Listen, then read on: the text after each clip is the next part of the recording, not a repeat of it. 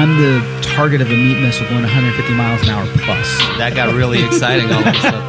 I'm doing canopy safety. I drive like an Asian, so I don't know if it's the most appropriate thing ever. I'm killing it. Utah, give me 2.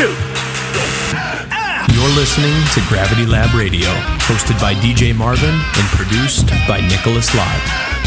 Have we talked about skydiving the whole time? How are you recording it? I just hit record. Okay, fuck it. I'm still going to talk about it. I honestly feel like when I was a kid watching Spider-Man, like when he's Peter Parker and his shirt is off, I feel like he didn't have any nipples. I mean, I can look it up real We're quick. going to have to find out. Because if Wario is the only one without nipples, it's a problem. But if removing the nipple is a standard of, comic book and animation, maybe it's right. It's all normal. Yeah. Yeah. I'll do some research, but in the meantime, we're live. Also, Let's do I don't this have thing. nipples, so it's not that weird to me. You don't? Wait, you have none at all, or you have? No, I was born without them. Oh wow, Yeah, it's weird. that is I weird. look just like Wario. I'm really happy that people are going to hear this conversation and have no idea what's happening. Yeah, we're coming in. We're already into it at a Wario reference. No one's going to get that. I'm sure we're not going to mention it. I mean, someone might catch on. I'll flip the camera over real quick, and we'll see. Oh man, guys and gals, hanging out tonight with us is Dylan Bell. Is that the last name? You Yep. guys? Okay, cool. I was telling you, these are some of my most favorite episodes when I just truly don't know the guest, because the questions I have, a lot of times I'll ask you questions, and tonight I'll do the same that I already know the answers to, but I just want to share some insight. But in this case, I just have no fucking clue, man. So it's easy to not try to figure it out. It's a good sign, though, when you, like this, when DJ doesn't know very much about somebody, but has heard enough to think that you would be a good guest on the show. It means you don't have the reputation for being an asshole, at least. I'll take it. And you got a good pants and hat combination, so we got that going. Yeah. What? Are we back? Did I get back to Wario too soon? No, my brain is just all over the place. It's been a very busy week, and I have a very busy, so my head has just been spinning. You were on vacation, though, yes? I just got back from vacation, and PIA and then CPS Open House are back-to-back for LMB, and we're also opening some new U.S. operations, and all of it is just spinning out of... It's all in control, but it's just a lot in my mind. So my brain is just spinning. You need a vent? We'll help with the vent. No. I think I'll be okay. All right, great. I think I'll be okay. I yelled at Ivy earlier today, so that's good. She's in trouble.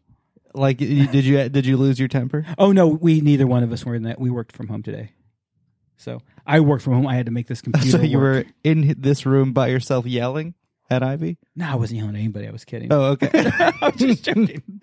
I just was imagining you in a room of silence, just cursing Ivy's name. No, dude. Actually, she has been impressive. I knew she had a good work ethic. I knew she was smart, but she's caught on, and her initiative is much more than I anticipated, and I had pretty good expectations. I'm not the least bit surprised. Yeah, I am, and I'm not. So super good. Did you get to know Ivy much? No, not really. Man, great girl. She's been packing for 10 years of her life. That's all she's ever known, and had a kid and is worried about her future. So she's working with us at LMB, just doing some other work, other business, and crushing it, man. She's a smart young lady. So if you ever are sponsored by LMB, you're probably talking to Ivy. And if you're mean to her, you're rude to her, you talk back to her, Nick's going to punch you right in the nose. If I can reach. If you can reach. I might bring the step stool. Then the dick. So the first thing we had to buy at LMB was a step stool for Ivy to reach the top shelf. That's really funny. No joke at all. Nice. So Dylan, you are a skydiver. Yeah. You're an instructor. Uh-huh. You are a full-time jumper. Yes. How long? Full-time jumping, about 3.5 years. And when did you start jumping? 2011, I believe. Where was that at? Skydown Skydiving in Caldwell, Idaho. I've never heard of any of those places. Okay, so Caldwell is like 30 minutes west of Boise. Okay. And it's a really small Cessna 182 drop zone. What are you doing there? Is that where you're from? Yeah, so I grew up in the Boise area, and when I found out that you could skydive by yourself, I called them up because they were the closest place to my parents, and found out they were like 3 miles away. And I just kind of dabbled in jumping there and then kind of got the bug a few years into jumping and started packing for him. So I packed my way through to instructing. I want to back up. You said jump by yourself. Yeah. So you didn't start doing tandems. No. So what? Static line progression. Static line progression. So what's that like? The second and the third one were scarier, I'd say, than the first, because you get line twist quite commonly with those. But I didn't know any different. So You'll have to forgive me because I honestly know very little about static line. Yeah. Is there something that's different from the first jump to the second jump? Like, do you take free fall? No. So you go through a ground school just like you would in AFF or STP, but you focus a little more on canopy, I would say, and then you get out of the plane at about 3,000 feet with the plane attached to your deployment bag. Right. And as you exit, typically the D-bag spins, so you get a bunch of line twist. And although I had been told that would happen, I didn't really think much about it. And so I got line twist on the first one, and then the second and the third time, I'm like, what am I going to... I know I'm going to have line twist. Why am I back in this airplane? But after 3 of those, I was cleared for solos, or not solos, but like no more static lines. We went up to like 9,000 or 10,000 feet. Clear and pulls, 2 of them. Yeah. And so the clear and pulls or whatever we did in that case was no more line twist, which kept me going, I think. That's funny, man. I didn't know that static line and line twist had such a close relationship. Yeah. So there's a few different static lines. One is also a static line on a pin, and you have a spring-loaded main. So now you get separation from the plane a little bit more. The spring-loaded pilot chute does tend to hesitate, dance, and not do its job as well. You've seen that in subterminal air. I've seen that in person a number of times. On my back. So that's a little bit sketchy sometimes, but not really that much line twist with that type of static line. So I think you're talking about direct bag. Yep. So, and that makes sense to you. Yeah. You're handsome. Well, thank you. God, it's nice. That vacation did you well. Dude, I slept so fucking much. I slept 5+ hours a day besides a normal full night's sleep. I ate food and I slept. That is all I did for 5 days. Just to keep sidetracked on your vacation, what was the best thing you ate on vacation? Well, I had lobster one night, had filet another night, had just everything, dude. Fuck yeah! All right. No, I eat like a boss on vacation. I enjoy my life, so I work a lot. So Valerie and I enjoy our lives. Hell yeah! So amen. Cruise ship, you've been on them. They feed you good. You don't do Carnival though, right? That's the poor man's cruise line. You're above that all that shit.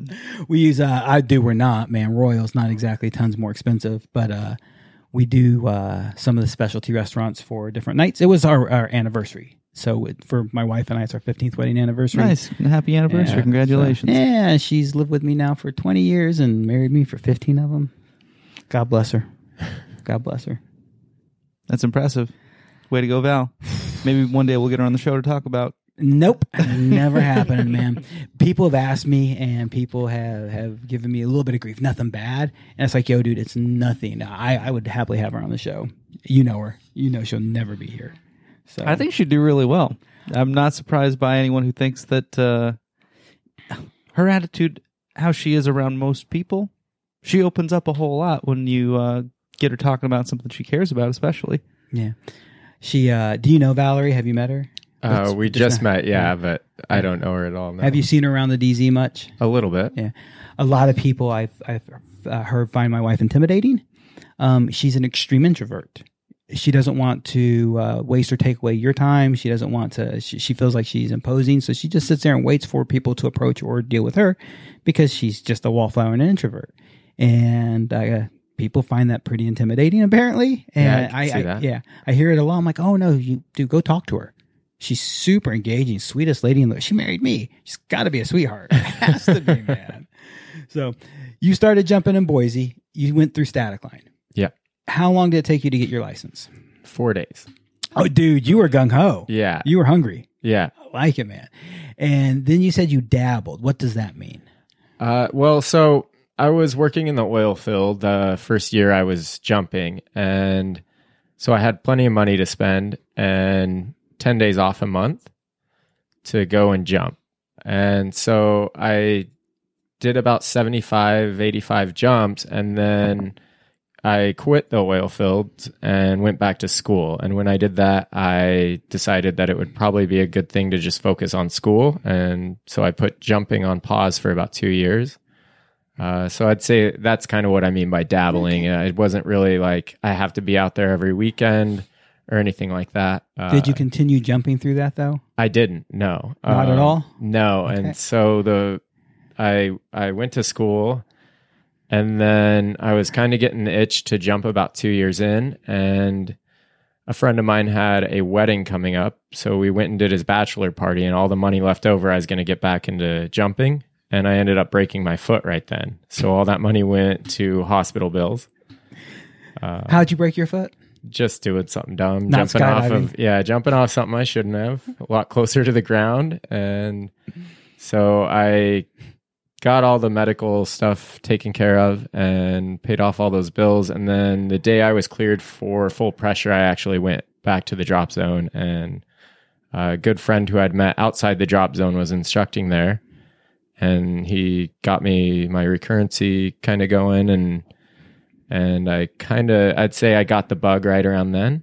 Okay. As far as the bug being like, I wanted to jump all the time, every day. So I want what brought you back to skydiving in the first place, and then what is it that took you over the edge? What is the bug?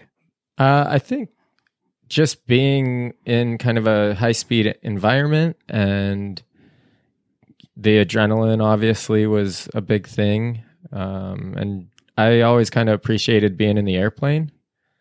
Our pilot was kind of like old and bold, so he would do big old loop-de-loops and stuff like that with us, right? And so just the atmosphere and then the adrenaline and the speed of the environment, I think, kind of drove me back into it.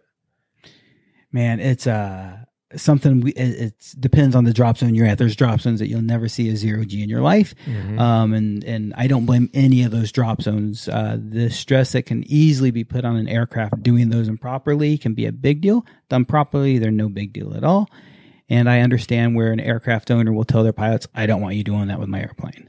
I've seen instances of pilots overstress aircrafts, and the aircraft is okay and everybody lands okay, but the wear and tear that goes through maintenance is pretty extreme. But god damn, they're fun. Yes, they are. Do you remember the first time you were on an airplane and a pilot did something crazy like that? I think so. I remember mine really. I was certain I was dying. I was 100% sure. So to hear you say "I think so" makes me seem. Maybe not. He did it a lot. So Are we talking like 0G stuff, or is he a little more acrobatic? A little more acrobatic than that. What kind of airplane? 182. Okay. And I mean, he could get it to go in a full like loop, and he could also barrel roll it, I'm pretty sure. But he would do this thing where he would open the door, and at that drop zone, you didn't spot and you didn't really look before you got out. He would whistle, or the door would come open, and you would go. And I like the whistle, dude. Yeah, we're gonna bring that back. So we had a Cessna 402, which isn't a jump plane, but he had converted it into it, and it's got a low tail, and it runs at about 120 knots. Oh wow! So you slow down when you get out of the airplane. But he would whistle when he was running that, because he didn't have access to the door, and that was kind of your cue to slam the thing open and get out of it. But he would do this thing where he would open up the Cessna door and tell you to put your feet on the step and tell you to try and get out. And he would keep you locked into that position the entire time. So you couldn't really get out of the airplane unless he wanted you to. But when he wanted you to, you didn't wait. You didn't have a choice either. No. I was showing Nick what a 402 looked like. Yeah. Is it a pretty small door? It's been a long time, but it in comparison to even a Caravan, I would say the difference is like going from an Otter to a Caravan, but like Caravan to the 402. Okay. I don't think you could get more than 2 people out there, and I don't think you'd want to anyway, because I think it might stall. But I ask why he didn't want more than that Are stacked you in the basically door. getting out of the co-pilot door? No, he converted the It's a- tail end. Okay. So it was located similar to a Caravaner and Okay, Otter. that makes more sense with a stall then. Man, it's that is a Lotel. Like I'm Yeah. picturing where the door was. Uh-huh. Oh man, that's nerve wracking. Yeah, it makes sense why it's not really a jump plane. Yeah. So you got the bug. You said packing until you became an instructor. Yeah. How many jumps did you have when you started packing? About 75. And now this is your full-time job? Yeah. What happened to school?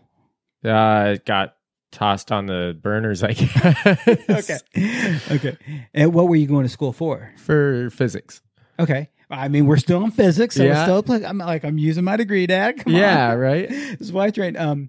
So you decided to start packing, and you said how many jumps? 80? Yeah, right Okay. around there. How long did it take you to get to the next step? So I hit 500 jumps the season after that one. So I did about 350, 400 jumps that season while I was packing, and then got back to the drop zone the next year, and they had enough tandem instructors, so they wanted me to pack again. And I had committed to packing for them, so I continued. I did about 50 jumps, I think, that summer, and I was miserable. Everyone that was there for that kind of was like, okay, don't get in Dylan's way, probably, he's not in the best mood ever. But I was happy with myself for completing that season, doing what I said I'd do, and got offered an opportunity to go to Florida and see Skydive City. So I pulled a friend's trailer over because he didn't have a truck. And when I got to Skydive City, Hall of Fame was going on. So there were 4 planes running all day, and Red Bull was there swooping and jumpers over 70 doing big ways. And I remember still waking up in my tent to high performance canopies coming in. And before that, I thought like maybe you'd see 1 or 2 high performances a day. And so seeing like a trail of high performance canopies coming in just blew my mind. And I guess that was kind of when I realized that skydiving isn't just a little 182 out in the mountains kind of operation. And I kind of started to understand how much bigger it could be if done the right way, I guess. It's amazing how many ways it can be done. I understand when you say the right way, you don't mean there's a right way, but No. it's when done for that purpose. And there's, man, the pros and cons of it all. But man, what an amazing world. Now you're a kid looking around, you're in Disney World, Yeah. and you set roots there. I did. So I kind of made it a goal to get my ratings there. Okay. I had a couple of other friends that had said that there was a place there you could get any rating you wanted, essentially, and that the training was really good. And so I went back to Idaho and went back to work doing masonry, which is kind of where I started as a trade. And I worked for about 6 months and then moved back out to Florida and started doing masonry there until I could land a packing job, and then started packing for Shelly, who runs kind of the drop zone mat there. And while I was packing for the drop zone, I was going to the ratings and getting those through Brom Clement. And then kind of just lucked out when I got my rating a couple weeks later. I put my resume into Skydive City, and they didn't really have any openings, but a lot of people had kind of left the job, or like they were kind of on to newer things at that time. So a lot of space opened up for new instructors at that point. And they came to me while I was on the mat and said, hey, you just landed a job since someone else just left it. So, Man, I think there's a real moral to that. I want to get back to some of the other things you said, but if you want to work full-time at a DZ, a specific given DZ, you just hang out there long enough. Because you hang out there long enough, somebody's going to fuck up and they're going to need you one day, and then suddenly you have a job. The truth of it, right? yeah. Yeah, man. Be dedicated, be there, work, be available, and just keep grinding. I want to go backwards a bit now because you said something that kind of shocked me. Don't get in Dylan's way. I wasn't in the best moods. I was grumpy. I would have never guessed you were that way. So were you an asshole of a packer?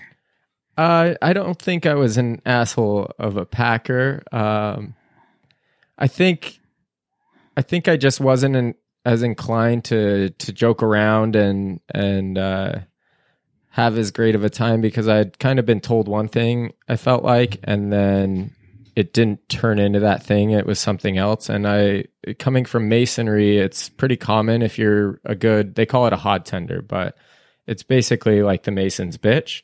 He gets everything for the mason. He sets up all the scaffold that you do, makes the concrete, basically you name it and they do it.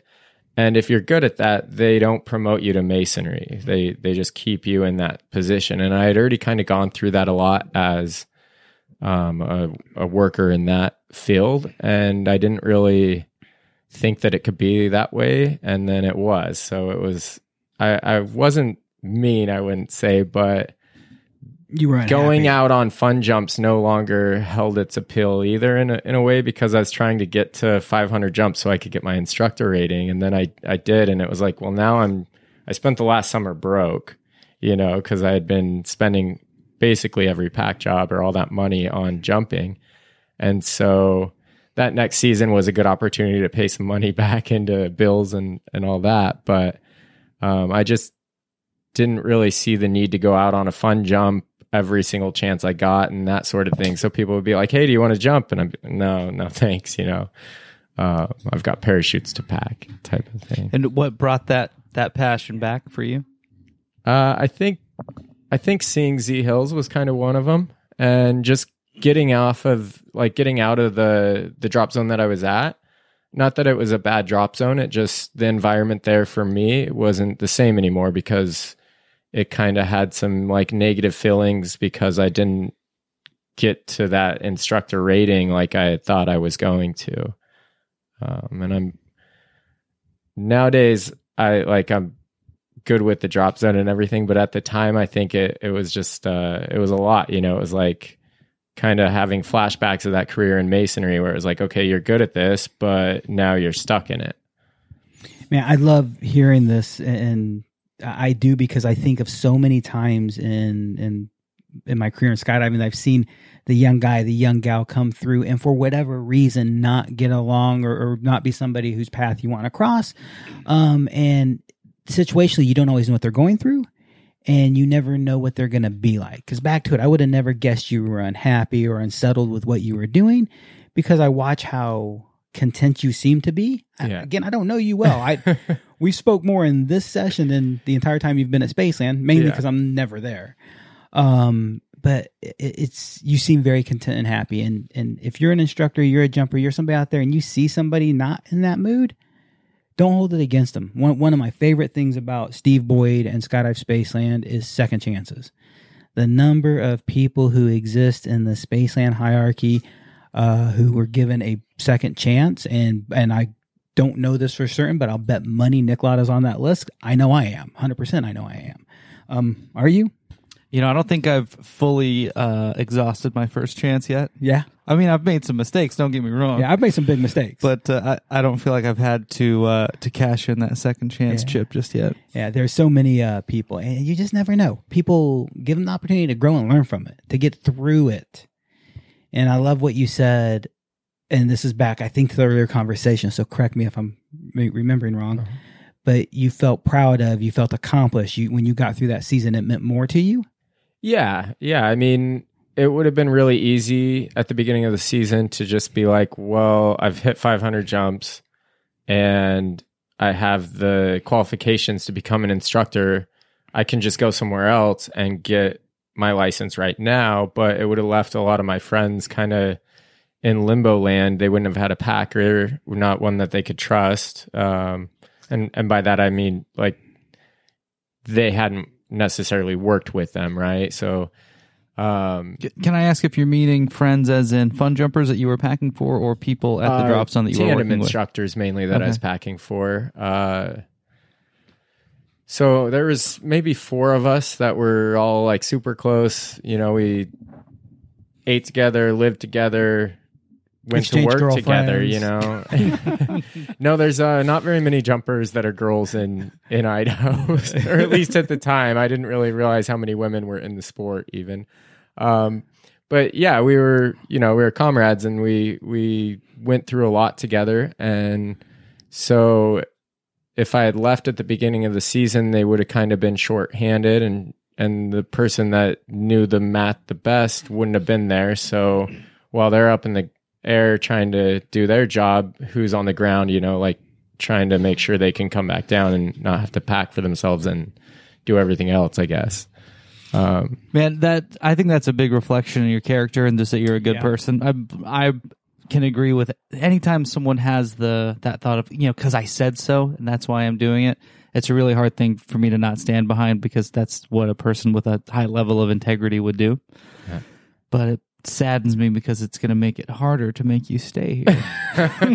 Yeah, it's impossible right now because I already said I'd be back at S&E, but you are driving it really hard, or it's making it difficult. I haven't even tried yet. So I came to Spaceland in October 2005. Okay.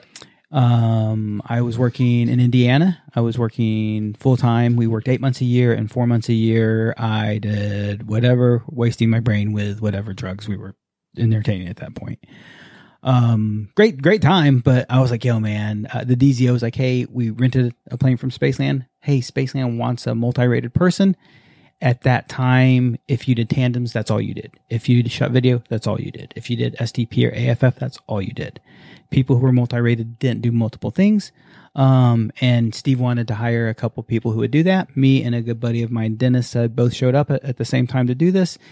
And it's a very different place now, but like, yeah, man, but yeah, let's go someplace for the winter so I can actually make money instead of waste money. Yeah, that sounds like a good idea. And it was 2 weeks into me being here, and Steve Sr. said, hey, come to my office. Great. And actually, it was a page. DJ, go to Big Steve's office. Like, sounds great. Fuck, right? Yeah. And that was always the page to Big Steve's office. And it's like, oh, man.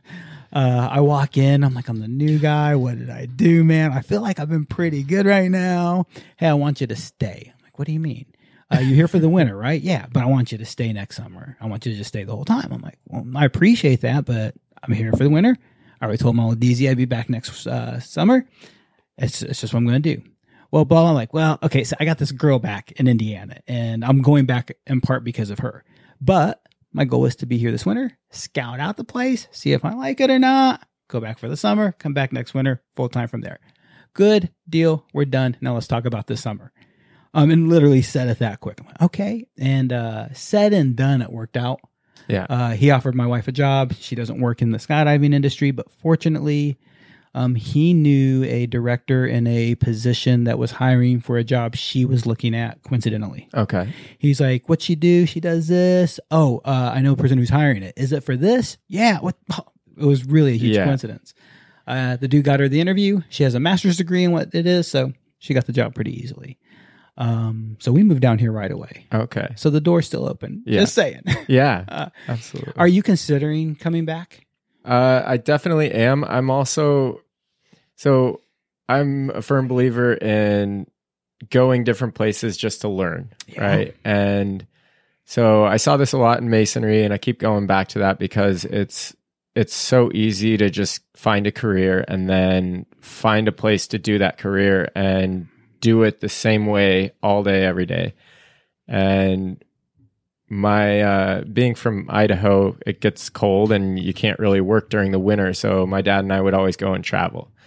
And I learned how to do things 10 different ways because of that. And so anytime I'd get onto a different crew, it was really easy to kind of learn the way that they did things because I already had a few different ways to do it. And it also came in really handy sometimes when there wasn't another way to do something. And so I'm kind of approaching skydiving in the same way as far as going to different places to learn different things, different ways to do things, right? So will I come back to Spaceland if you guys will have me? I'm sure that's going to happen. but I can't make any promises. Well, as then to the when answer is that no. would We will be. never have you back again. You can leave my house now. So I would, I agree with what you're saying there, and I like that approach. But I would encourage you to consider a different mindset at some point. And then there's a time and a place. Yeah. If I really want to master something, getting that focus, learning that focus place. And something that's great about Spaceland, Skydive Arizona, other drop zones in the South that are open year round is we have such a transient state. We have people like you who come for the winter to visit us. We have people who come from other directions in the summer to like our staff is seasonal, rotational. So we see so many great influences. I've been with the drop zone since 2005, Nick, not much after that. And how much evolution have we seen in what we teach and what we do? It's tremendous. So going to a place like this, like a Paris, like an Arizona, but specifically like Spaceland, go ahead. You'll get that chance to get that diversity. You're seasoned enough, you're vetted enough that you have enough diversity that if you can just sit in a place where you can really refine and culture what you're doing and get a place where you can get to mastery, I think you would serve well in a place. I would love to see it be Spaceland. But I think if you could take that mindset because of all this you've done already, I think you could find a place to stew that and make that stew good. Absolutely. That's a really great, valid point for sure. I like it. Yeah. And that time and place, man. I don't know when Yeah. it is. All I know is you look like a freaking Mario Kart. So. Wario Kart. Wario. So I don't think we got to how many jumps you have now. Right around 3,700, I'd say. Okay, cool. And what ratings do you have? AFF, tandem, coach. Have you got to utilize the coach rating in the sense of why it exists in USPA's eyes? I mean, being a tandem instructor, I think that's part of it. I haven't used the coach rating very much. I used it when I first got my rating, and then I feel like when I got my AFF rating, it was kind of like you're gonna do a Cat A through D, maybe C and E here and there, and then you go back to A through D, and that was about it for AFF. And I wouldn't necessarily say that the coach jumps aren't like, I don't think that you need a AFFI to do coach jumps, but I do think, especially after seeing the STP program here, that the students benefit a little more from having that extra set of knowledge, I guess, that an instructor would bring to the table. The extra experience, the seasoning. Yeah, absolutely. And I mean, at the end of the day, they are the ones that can touch the students and like help them if they need it, whereas a coach, isn't even really allowed to. So it's a silly conversation. People say that there's arguments. I see it online. Everybody on Facebook is an expert, so that's where I go for my knowledge. People argue about an instructor or a coach should have pulled for that person, or a coach should have tried to help that person. And in the regulations and the descriptions of the jobs, not regulations, actually in some regulations as well, there's only so many things a coach can do. And in their training, they're supposed to act certain ways. And there have been court cases where the defendant, the coach, has been accused of doing the activity we all want to do. We all want to save that person. Right. Whether you have the skill set or not, we want to save our friends. It's not even to be a hero. It's like, God, I don't want to see somebody fucking die. And they hold that against them in a court of law. It's utter crap. I get it, but it is. Do you think it's worth explaining the difference between a coach and an AFF instructor for anyone that's listening that may not get it? You do it. You seem to have you're doing a great job of describing stuff, man. I'd love to hear what your statement is. I mean, I think that, well, at least what I was referring to is when you go through the coach course, you're technically not allowed to do like a spin stop or a rollover or deploy for the student, and you're kind of there as just like a post, maybe like someone to approach and dock. Or your role as a coach is a safety valve and an observation platform. That just coach examiner words coming out. Safety valve, if they don't break off, you wave at them. If they still don't break off, you leave. Yeah. Safety valve, if they're going to dock hard, get out of their way. Avoid collisions, keep them in space as much as you can. keep a break off happening. Safety valve, observation platform. When you land, hey, you need to do this better. This is what you did or didn't do. The ability to remember, watching, and replay to them what they did. I think partially it's looking at level AFF is traditional skydiving 1 through 8-ish, basic survival skills. Right. This is where you learn to eat, walk, crawl. Coach jumps are 8 and above. This is group free fall skills. How do you dock on somebody? How do you track away from somebody? How do you approach a group? Those are really is that what you were looking for? Yeah, just that the jumps between being cleared for self supervision and having a skydiving license. Yeah. Those are those jumps.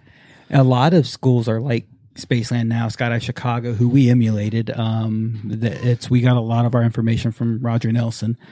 We go straight from AFF to coach. There is no break in between. But traditionally, static line and AFF, you go through your student jumps, then you do a couple solos. And I actually love those couple solos. As an examiner, I promote them.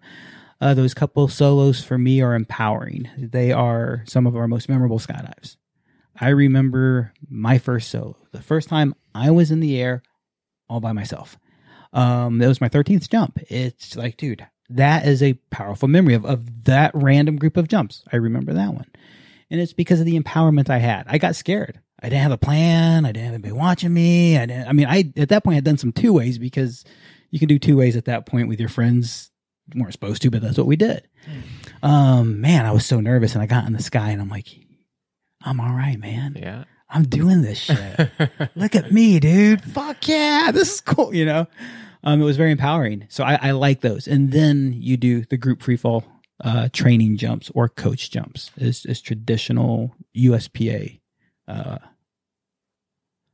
school. So we got you. You're a tandem instructor. You're an AFF instructor. Did you ever have an interest in shooting video? I know that you don't shoot video for us. I do. Now. I haven't really honed in any of those skills yet. I just kind of got a helmet set up to where I could potentially do that, but I still need a couple pieces of that little puzzle and then all the skills because they're, totally different than any other flying. Man, it seems like it's someone with tandem experience. I'd like, hey, you're gonna have a pretty good idea of what.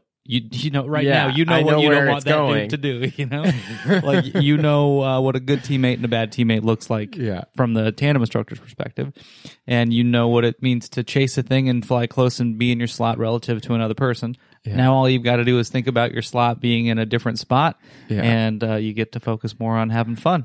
Yeah, it sounds great. I think I'm definitely excited for that aspect of skydiving for myself. I'm also terrified because I've been trained so hard to keep them away from the drogue. And so every time I leave the plane, I'm like, well, I'm really far away from your drogue, but I'm also really far away from your, your student's face. So sorry, the video isn't very good. Yeah, we have a lot of people that do exits really differently, that stay really close from leaving from the rear, leaving from front float. But I agree that drogue is not an awesome place. The scariest place to be, so on the back of all of the Spaceland tandem rigs, they're all numbered. On the reserve flap, there's a number. And oh boy, if you've just left the airplane and you see that number, you are in the bad place. Yeah, I'm sure. You know who was good with tight exits? Who's that? Eric Boyd. Yeah? I have left a plane on a tandem, and I have my drogue set 2 seconds out the door. Look to check back my drogue and then turn to my camera guy. And as I'm trying to turn, I can't move. I can't. I'm like, I can't. And I look over my shoulder and he's holding my foot. I'm like, mother, what are you doing this close to me right now? And I wasn't incredulous about it. I was amazed because at this point I'd done hundreds of jumps with Eric. He was just tight as shit on exits. Rob Pooley was probably the next best. Rob Pooley would leave in a front float position, and he put his hand out right up to your student. And as y'all leave, that contact is what he would leave against, and he would never leave that distance for the first 2 or 3 seconds and transition it through the hill. It's unbelievable flyer. Super impressive. Yeah, it really was. We all make mistakes, but he could fly the shit out of an exit. So nice. Yeah, we got a few people flying pretty tight exits. Greg does a great job. Chris Brewer does an excellent job of staying in front of the tandem, regardless of what sort of exit they get. having a faster fall rate on his back as they leave the airplane than the tandem pair does. Who else? Erin Anadita. She's doing some pretty good exits. She's a driven lady. She's awesome. She's a badass. She's just a badass woman. Agreed 100%. So I say all that. Hey, you're in a pretty good spot to get plenty of advice if you decide to stick around. So something Nick said earlier. And I like yellow hats.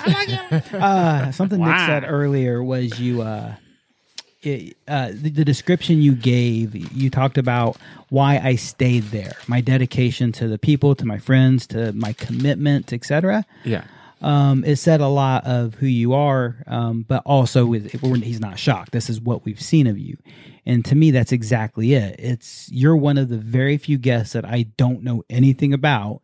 And that it's commonly somebody like you as a suggestion from one of these knuckleheads. Uh-huh. Nick and I were talking about AFF instructors or STP instructors, and your name came up just in that list. And after your name came up, and I had brought it up, I'm like, hey, by the way, what do you think of having him on the show? And it was right away. And the reason I wanted you on was that passion, that compassion. I've watched you first caught my attention. I've told you this landing. It was a little bit bumpy. It was a little windy. At Spaceland, we really want to train our students. You can check your altitude, you can pull, and you can land. You can do those three things. You can survive a skydive. It's that easy. Come back and learn, man. Come back and check it out. Be part of this fucking crazy, wonderful circus we're in. And I get it. Instructors won't always land with their students' hands in the toggles on some of those bumpier, windier days. It can be challenging, and I'll never really attack or think less of an instructor who takes their students' hands out of a toggle, because I was not under canopy with them and I don't know the situation. But when I see somebody fly through some of that diversity or adversity with their students' hands in the toggles and do it well, that's what caught my attention one day from you. I watched you walk that student in. I'm like, man, I gotta watch this guy. And I told you, I'll share with people, I don't watch people that much. If you're a jackass and I don't like what you do and how you do it, trust me, I'm not watching your every move because I don't like it. So I just I'm not going to be bothered by watching it, man. So people, I actually take a watch or focus on people who catch my interest because I'm impressed. From there, I watched a AFF student or an STP student walk into the packing room and be a bit lost. But man, not too far behind him was his instructor, was you. And at this point, I still didn't know your name yet. I think I knew it. At this point, I'm like, is it Dylan? Is that what his name is? And the Packer's like, yeah, that's his name. I'm like, okay, thank you. You walked in, you helped him out, you helped him with a smile. This guy had several issues bringing canopies in. He was a bit of a mess, but I mean, he was very polite about it. How many people have quit skydiving because they hated bringing the tangled, messy parachute in, and a Packer bit their head off because their instructor won't help to show them how to bring a parachute in? Bringing a parachute is part of skydiving. Yeah. So how many people quit? And I saw that passion you had and how you treated that student. And I watched several other things in between, your debriefs, your briefs. You really share your passion of the sport with your students. What drives you? How does that work for you after 3 years? I mean, the first year, maybe. The third year, it's impressive. I don't know. I mean, I wouldn't want to be on the tail end of that if, I don't like getting screamed at or yelled at. So I guess I kind of can be empathetic in that regard. And I've also, maybe it's seeing students that don't know things and understanding that it's not their fault. And maybe seeing some instructor here or there, wherever, that didn't go through that extra step. So then it's wasting, the instructor's time and the students and plenty of other people's time as well. And I guess time is it's a really important part of our sport. And so the quicker you can get that student to do what you need them to do, then the quicker everyone else is going to be able to keep doing their job and the student's going to progress. So it just seems like the right thing to do, I guess. I might not get the answer I'm going for in this next question, and if I don't, I'll still go that way, I think. There's so much to the word skydiving.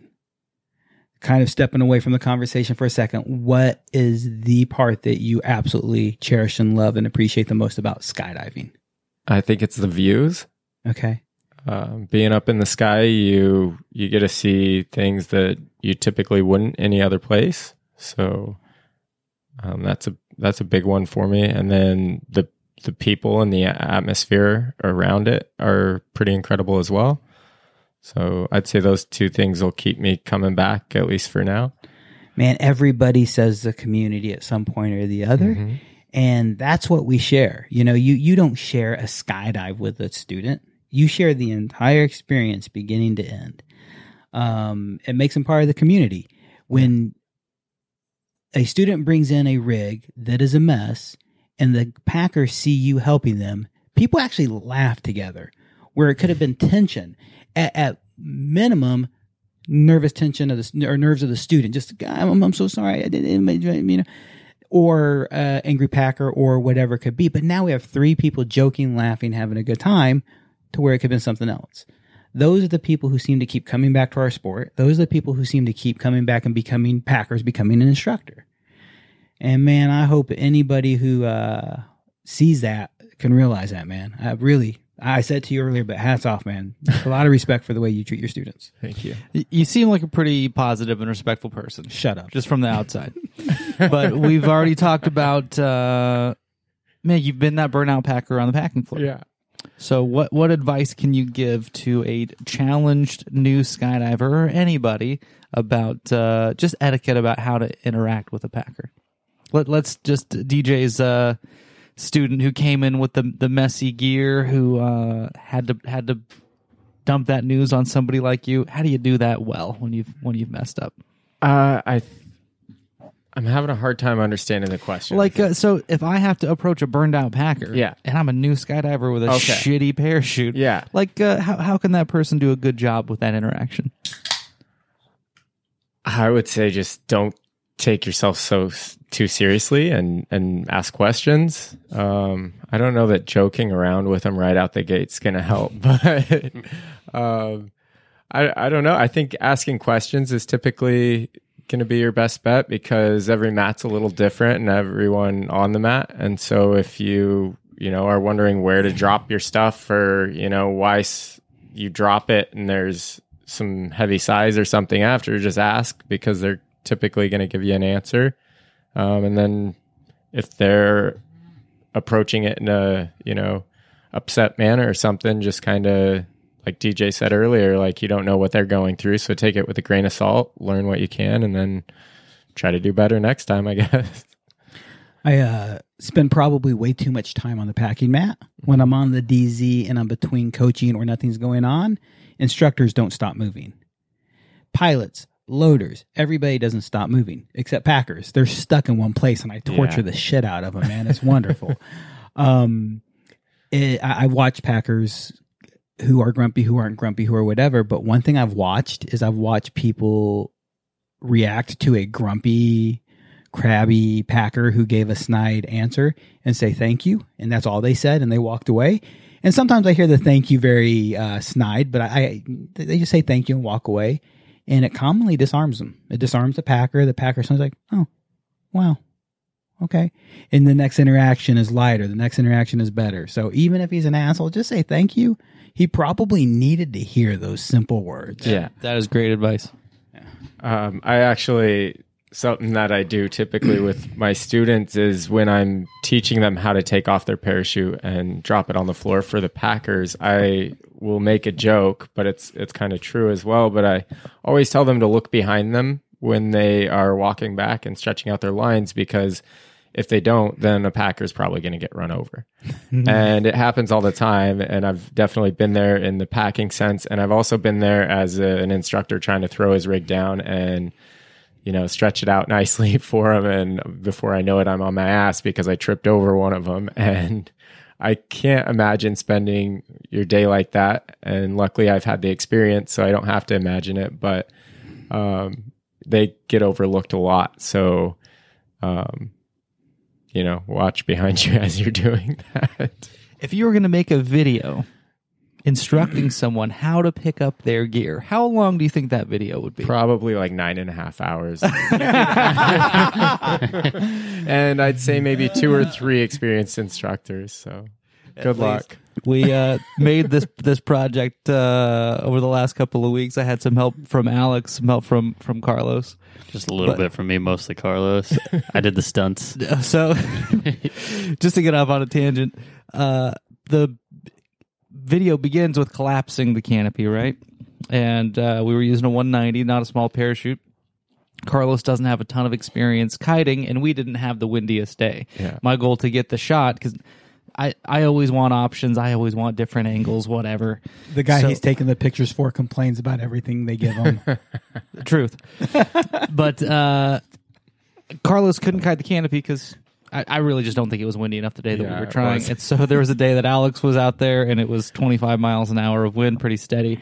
And so Alex just started kiting the canopy, and man, he did a really great job of being a student that was getting drugged across the ground on his face. Dude, it was so much fun.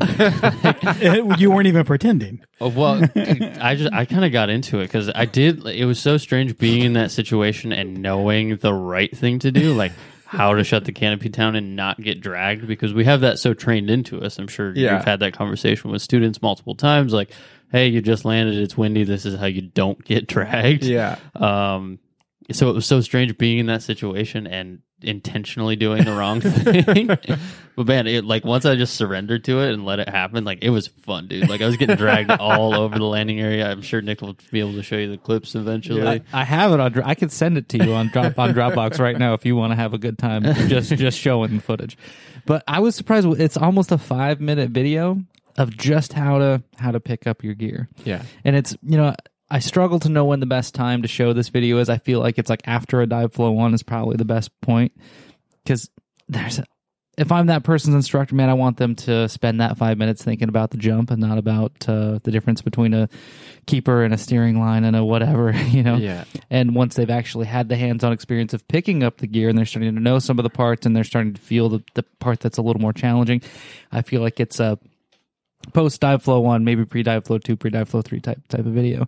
But man, I could have talked for a lot longer about it, and it's crazy. You hear a frustrated instructor, frustrated packer about, man, you can't just, like, why are you bringing in such a messy parachute? Man, it's kind of complicated, especially when you get to picking apart these few little words and key phrases about exactly how you're trying to tell somebody to do it. But man, I appreciate anybody who will stop and have that conversation with a student, follow that person in. Man, I think that says a lot about somebody because it doesn't really benefit you as the instructor. Maybe if you're the packer, it gives them a little bit neater parachute. But I think it's just the etiquette of making good skydivers. I want to hear this. I beg to differ in just one little aspect is like, it goes back to the time thing, and especially like Spaceland offers a package in a week, right? Like your A license in a week. And so every minute they're out in the field and every minute that packer has to work to get that 170 back or whatever the case is, becomes important. And here at Spaceland, we have, a lot of rigs for the students, and we've got packers and everything. But if you go to a drop zone that doesn't have all that, and they just have 2 or 3 rigs and maybe 1 packer and 5 or 6 students, then in order to get all those students in the air, then that rig needs to be back as timely as possible. And it needs to have like 0 mess ups in it. And so I think that it is important, and it saves my students time, which saves me time. And it also, it doesn't, for me, it's not so much the money, but if I want to make 5 jumps in a day, then with STP or something like that, then I need to give, like, every little thing needs to be happening really well. Otherwise, if one little thing messes up, then I'm down to 4. And if it happens again, I'm down to 3, and then pretty soon my student's only done, 2 jumps or 3 jumps, and they've driven an hour or 2 maybe to get there. So It's not a huge thing by any means, but it could make the difference between a jump or not. It's a really good point, and I totally agree with that point. And the only reason that I'm speaking up to argue with you about it is I bet that you would teach that same person that same lesson, whether you were jumping with them or whether somebody else is, that you're also going to help save somebody else that time. Yeah. And I think that's the difference. That's absolutely true. There's no arguing that point, no doubt. I would say those 5 jumps turn into 2 jumps, and those 2 jumps turn into a not very productive 2 jumps, and that person only does that once or twice, maybe 3 times, and ends up with 6 to 8 jumps and quits skydiving. Or they make 5 jumps with super good flow, super good energy, always feeling in a good, positive learning place, getting more trust and value built from you just in the dropping off rig process. And then that 5 jumps turns into 5 jumps again, turns into 5 jumps again, and you've doubled your money. Right. I mean, let's be real. Whether you are counting the money or not, you still got to make a living. Absolutely. And if you're not counting the money, you should probably do some math because there's not a lot of it, dude. They're really, like, even a tandem instructor can count this. Maybe not. I definitely see your point, Nick, and I agree with you as far as the productivity of an instructor and the trust and confidence of a student. I see how your students behave to you, but I don't think it's because you just teach them to bring the parachute in. I think that's just part of who you are. So, I wanted just 1 second. You've mentioned where you've gone to get your rating from. You were in Z Hills. Mm-hmm. Brom Clement owns Skydive Ratings. One of the best. He is the godfather at what we do. He really is a modern full-time rating schools. There was none of them. He was the first one in the mid-90s.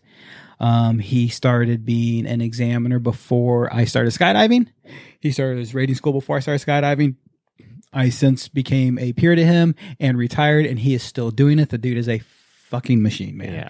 He is. So if you can't come to the rating center, where you might be able to see Dylan as your evaluator, or maybe Rosie Booker. You know Rosie? She's a good cunt. She's a good God, I love her. I miss her. I haven't seen her in a long time. The rating center might be growing soon, maybe.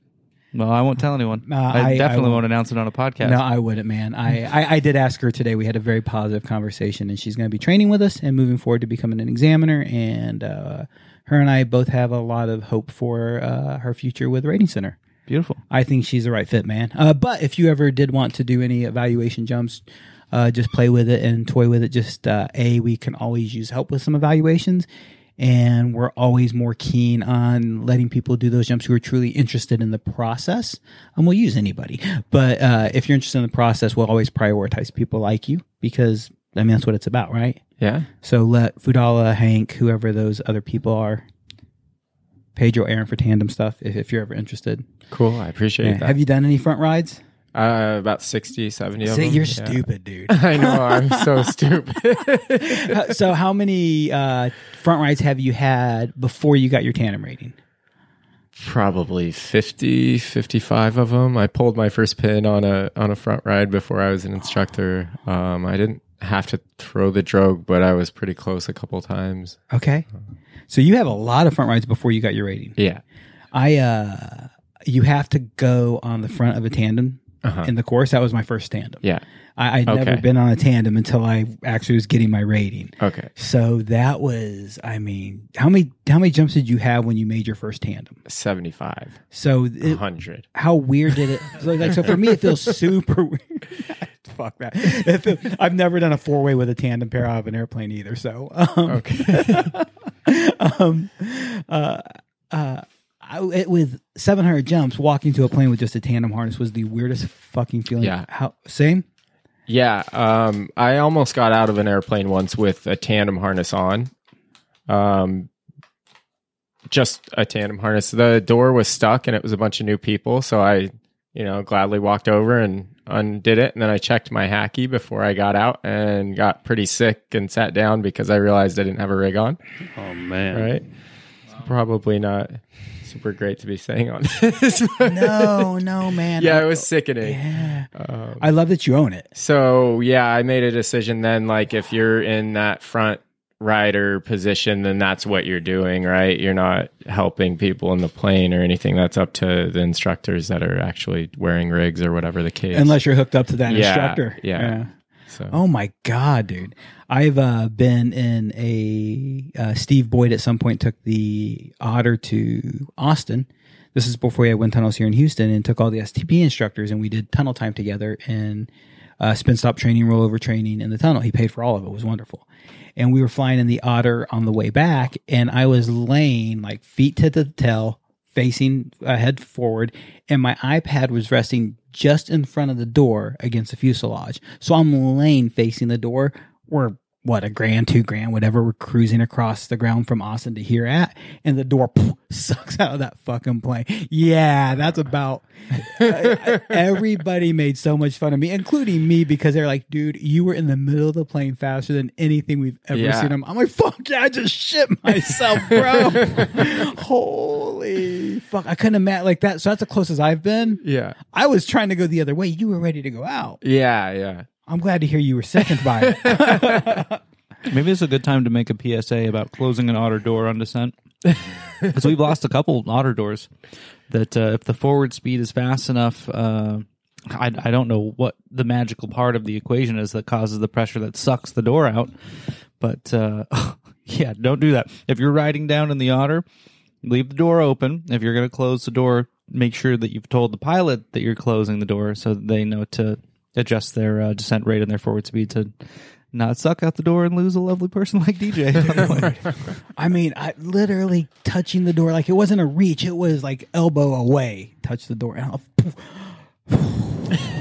dude, like that was one of those moments in life that you will never fucking forget. Like it was scary.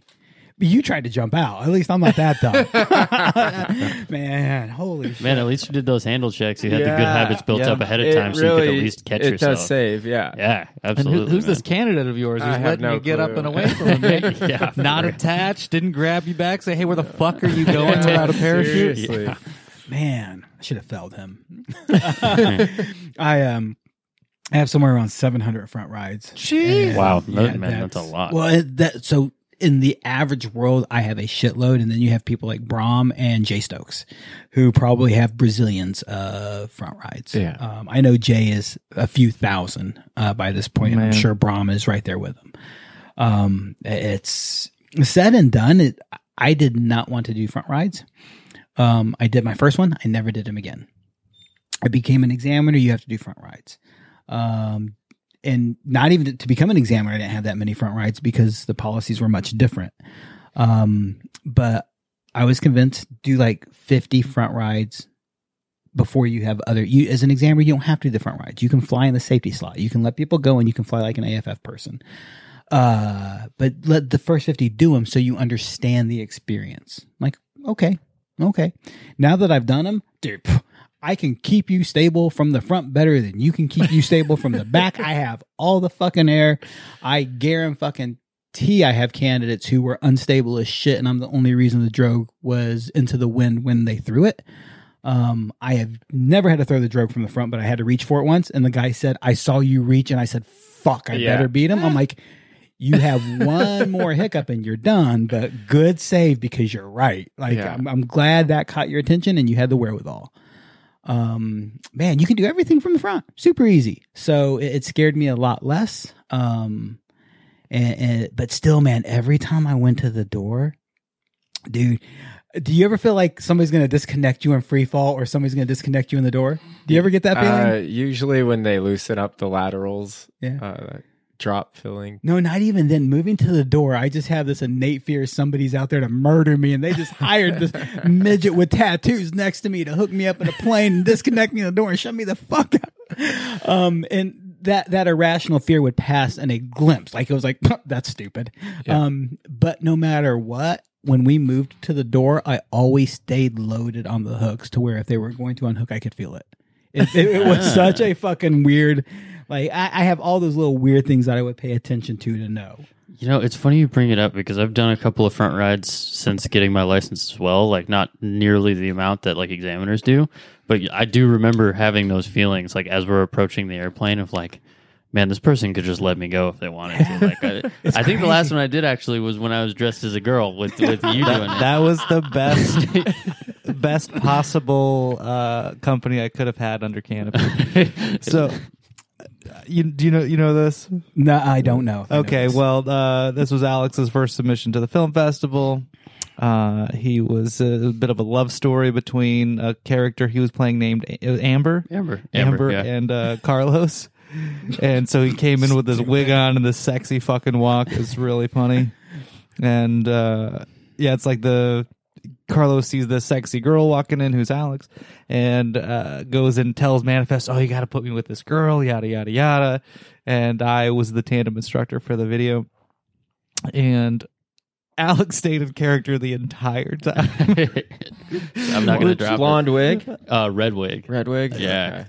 Beautiful. Yeah. I can show you the video later if you want. Yeah, absolutely. Dude, it was fun. What did I say? Yeah, you know our pond from above above Spaceland? I looked at it and I remember saying like, "Oh, you guys have a pool." And I was just saying like the dumbest shit I could. It was so great and so fitting. It was awesome.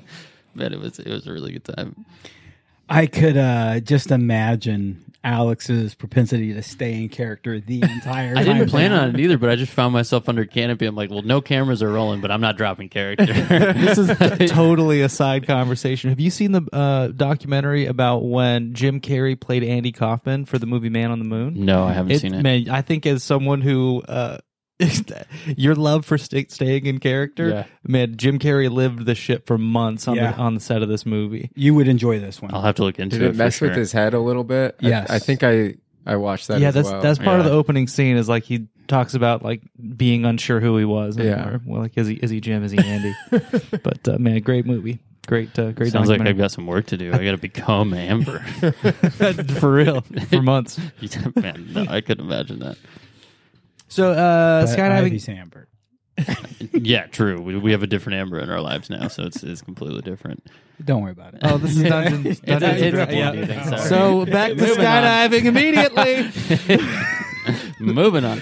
So skydiving goals for you, like where does this take you? Where does it go? Do you want to travel? Do you want to stay? You want to become a coach, an organizer? What is it? I think I want to keep traveling with it for sure, and I'd eventually like to get into an examiner position, I guess, or at least I think that's where it's going for me. I'm in the planes a lot, and I'm always next to new instructors, and they're always asking questions, and sometimes I'm like, should I even say this right now? Because legally, I don't think that's my job, and so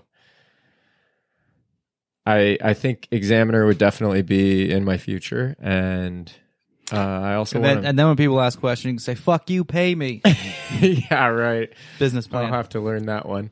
I think, I mean, examiner would be great. So I want to stop for 1 second. Yeah. Why examiner? What do you think you would enjoy about being an examiner? Says a cynical old retired man. Yeah. Who also needs to hire more examiners? I think it's just, I still remember it's not that long ago that I was a new instructor. I still consider myself a very new instructor, and having those role models to be able to ask helped a ton. I remember the first, it wasn't, I wouldn't say a hard landing, but I had a tandem landing where I started flaring at like 20 feet and just had nothing. And Brom was sitting at the Z Hills packing mat, and I didn't know him very well at the time, and he was the only one that saw it. And him being an examiner, it was like, oh my God, should I ask him why my landing wasn't this way? And I asked him, and he told me at least what he thought had happened. And that little bit of information has saved my ass like countless times since then. And so I think just having those role models to go to is really important, especially in our field. And I think I would do well at being approachable. And I think that's sometimes what newer instructors need, is just someone that they can go to and say, hey, do you have any information that I could use because this just happened? To quote Family Feud, good answer. Good answer. I know, absolutely sold on your answer. Not even being silly. Giving back exponentially is kind of what it became to me. Yeah. I can only train so many AFF students today. Yeah. And I think this really hit me the most when this instance happened. But I was sitting in the loading area doing a tandem. At this point, I was full-time examiner, part-time instructor Spaceland. I say part-time. I was still jumping almost every weekend for the DZ. And I was sitting in the loading area, and you know Matthew Peterson? Mm-hmm. He elbows his student and goes, "Hey, see that guy right there?" And I don't think Matthew meant for me to hear it, but I did. I have really giant fucking ears. He trained every single one of us. And he pointed, and I looked around, and there were 6 tandem instructors besides me. So I had trained every single one of those tandem instructors. And I sat back, and for me, that meant I got to help 6 other people enjoy a skydive, to help 6 other people enjoy a tandem. I got to share my passion and my love to people, showing them a way to communicate well. And I've not always been great at it. I still struggle at it, but trying to be exactly everything you've said. I think you're a little bit more accomplished at your age than I was at it. Nick has seen me grow a lot in my time. Man, both samesies, brother. Everybody, much love, man. Much love you. And to be able to be that person to those people, and they don't even know it. They don't need to know it, right? Right. No, dude. I absolutely dig what you're saying, man. So I think I saw a kindred spirit in you when I first saw you, and the more I talk to you, the more I listen to you, man, the more I like you. He can't leave now. We can't leave. Slash his tires. Dude, I know how. Let's get him arrested so he can't legally leave the state. I'm just gonna steal that yellow hat. I know he's not going anywhere without it. Oh man, put a tracker on that hat. He's stuck here, man. I know where he's going. Yeah, you do. You should come But, visit. Hey, man, those friends that you're trying to help out, none of them are going to grow if you're going to be there holding their hand the whole time. You got to leave the nest, baby. Man, baby bird's got to fly. So does mama. Yeah. Spread your wings. You're holding them back by going back How there. practiced are you at this? You're a peacock. Pretty practiced. Okay. We it almost seems inevitable that like all the good ones leave and the douchebags stay. Which is why you've been here since what year? 5, 3, whatever. Now over time you get the good ones, but you know, it's just, if we get 3 people this winter, it's going to be the good guy who leaves, and the guy we're like, oh, I wish he would leave stays. And now Alex is also here, and Nick. Man. I mean, Nick stayed so much he became the manager. We've all made mistakes. Man, so I've heard you've been editing Funzy stuff lately. I've edited a couple Funzy things. Yeah, you enjoying that? Man, I love making fun video. You know, I love making video that gives a person an emotional reaction of any sort. Like, I love to make a thing that makes somebody cry. I love to make a thing that makes somebody laugh. I love to make a thing that makes somebody think or learn. I think that is all great. I was watching some just quick edits that you threw together recently, videos. SSK. Oh yeah, I got in that good. folder today. I'm so far behind. I got in that folder today. I think you posted it only a couple days ago. Yeah. So, and to me, those were quick, lazy edits for you. 100%. If you take away my soundtrack, I mean, so these videos will play at SSK's booth at PIA. Mm-hmm. So it's very much just kind of background noise that's skydiving, right? And they have a lot of pretty talented athletes. Everybody shared a lot of cool footage. So I just kind of stacked the best parts of those clips next to each other. There's no, there's no goal of a thing to communicate other than, hey, SSK, got some dope athletes. Dope athletes. They're well connected to great skydiving. Absolutely. And I think all of that footage says it all by itself. I think I could totally... Did you see either of the edits I did for them that actually have music to them, using similar footage from a few years ago? Is it anywhere in that Monday thread? I don't think so. Okay, I think I have, because I see almost everything marketing video. I'll send you these other. They have music. They're fun. There's energy. There's transitions, and there's more of a flow to it, and that's also fun. But it's kind of like this. You have to know when the project that you're working on is taking the work that it requires to get it done. Yeah. Of like, man, I could spend a month making those same videos and do it different and add music that would hopefully not destroy anyone's sanity having to listen to it over and over. But man, I gave them what they asked for, and it's not nothing I would put on a resume or in a portfolio, but It's perfect for what's needed. it's great. Yeah. Yeah. Are you a rigger? No. Any desire to be a rigger? Yeah. I mean, I think it's important to know the gear really well. So I got that far, but I find myself on weather days wondering what the heck I should do.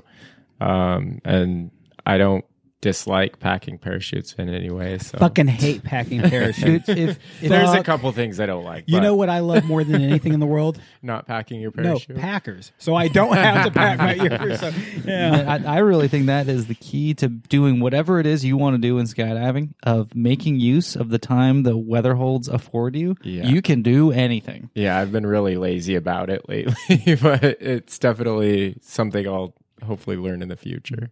I mean, Alex, you got your rigger's ticket doing that, I bet? Yeah, absolutely. I was in a very similar situation. Like, didn't hate packing. Had a bunch of weather holds Yeah. over the course of a couple of years on the drop zone, and the loft is nice enough to give you a thing to do every now and then, and before you know it, man, you're like ready to test out. Yeah.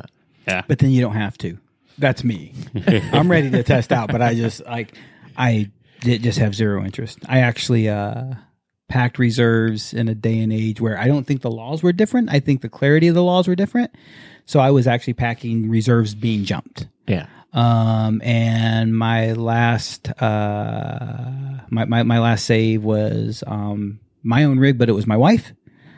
And I in that process, I thought, man, if something goes wrong on my wife's reserve, and they can prove beyond a shadow of a doubt there was nothing that could have been done by the rigger, that it is just one of those things, it will always haunt me, haunt me.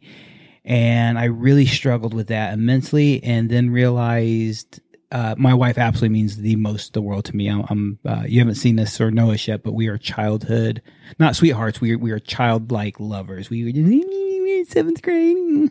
And it would destroy me. But then I realized, well, if I pack for my buddy Nick, what if I pack for my buddy? I was going to call you Kyle. It's your dog. Jesus Christ, Dylan. I'm sorry. I didn't even know what you were struggling with just Yeah, then. me neither. Otherwise, I would have hopped in. But Me ask too, him how yeah. often I do that to his name too. Oh, it happened. Yeah, It's not going to dude. bother me at all. Yeah, man, it's so funny because sometimes new people will get like, you forgot my name. I'm like, No, yo, bro, yeah, I don't know my I wife's get name. it. I get honestly it. thought it was a joke for a while until I saw like you genuinely look in my eyes and just I could see that you had no fucking idea what my name was after knowing me for a decade. And it's like, oh yeah, I get it. I get it. Nick, that's it. Perfect. Yeah. Oh my God. People who know me well, I call all of you dipshit at some point. If I don't, fucking dipshit. Like, Yeah. It's Ivy's very quickly gotten used to that because I've called everybody in the dipshit. We work in an office with another company. And we work side by side regularly, and we joke around, we fuck off. It's a good time, and I'm like, yo, dipshit, and that's what everybody's now called in the office. So. Well, Josh Sherrod's off in there, so Dipshit, 100%, covering that dude. dipshit base all the 100%, man. time. Dude, the Burna Boys are I love you, a good Josh. time. They're a good time. Yeah. Yeah, it's the guys who work there at Burna. Burna's expanding. Josh is in the middle of super exciting stuff going on right now, Cool. man. And I'm just happy that LMB can share a space with them. They're super grateful, gracious. And Josh has given us a lot of good opportunities, so we'll have fun with it. You want to become a rigger, or you want rigger knowledge? You said it's important to know your gear. Yeah, I think getting my rigger's ticket at some point soon, hopefully, is a goal. Mainly because of the weather days, just looking for something else to do and make money, and it's just I feel like I know the gear quite well, so it's more of a money thing and like keeping my hands busy and having to something to do on those off times. Do you already have a plan, a direction, a place to do this, a way to do this? No, I don't. Yeah. I think more than anything, I've been lazy, like I said, and haven't put the energy into it. So, like, two of the biggest ways that this happens out there is either an apprenticeship through a rigging loft who helps train you through the entire process and then recommends a DPRE that you go test out to. Mm-hmm. The other most common process is going to a school that is a DPRE and they train you and test you all through the process. Which one of those interests you more? I think just being on site and kind of getting a little bit done here and there rather than going through a formal course, I think would be my best opportunity to do it. Why best opportunity? What makes it? I mean, I'm on the drop zone Okay. quite often, and there's riggers all over. I see Alex shaking his head. He's like, yeah. Yeah. The opportunity, I think, is already there, and it's I'll totally own up to it, but it's very much just the lack of like enthusiasm and going and actually doing it that is a failure on my part. But